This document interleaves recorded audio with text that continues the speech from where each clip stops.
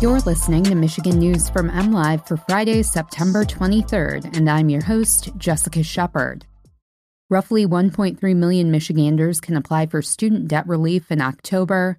The Michigan Senate passes bills that would force schools to filter drinking water, and the so-called cannibal killer pleads guilty in the murder of Kevin Bacon.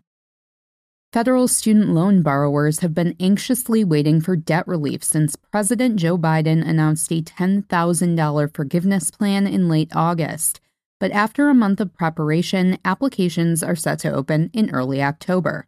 In Michigan, more than 1.3 million people are eligible for at least $10,000 in student debt relief, including 849,000 Pell Grant recipients who qualify for up to $20,000, according to recent estimates from the White House. The bulk of Michigan's 1.4 million student borrowers holding a cumulative $51 billion in debt could see some relief. Roughly 30% of all Michigan borrowers have $10,000 or less in student debt, meaning 424,000 people could have their entire debt load erased if they meet the income requirements. You can find more information at studentaid.gov.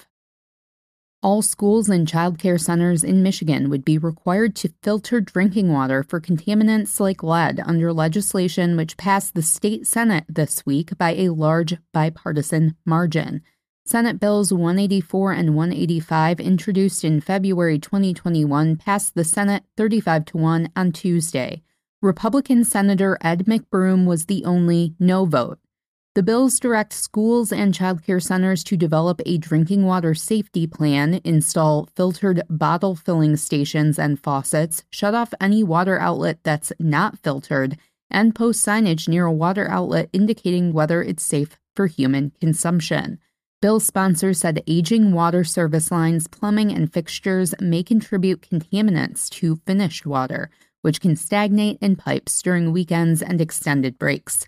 That increases the risk for children whose developing brains are vulnerable to lead exposure.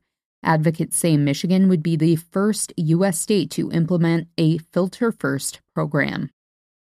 Mark David Lutunsky, the Shiawassee County man accused of killing and dismembering 25-year-old Kevin Bacon in December 2019, has pleaded guilty. Lutunsky, who is 52, appeared before Judge Matthew J. Stewart of the 35th Circuit Court Thursday and pleaded guilty as charged to open murder and mutilation of a body. Open murder contains both first and second-degree murder. A degree hearing will be held on October 18th to determine whether Lutunsky is convicted of first or second-degree murder or manslaughter. Lutunsky was originally charged with open murder and mutilation of a body in December 2019, days after Bacon's mutilated body was discovered inside the basement of Lutunsky's Bennington Township home. With his conviction, Lutunsky faces a possible life sentence.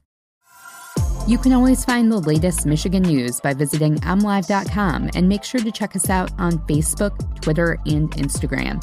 We will be taking a week off, but Michigan News from MLive will be back here on Monday, October 3rd. Until then, thanks for listening and take care.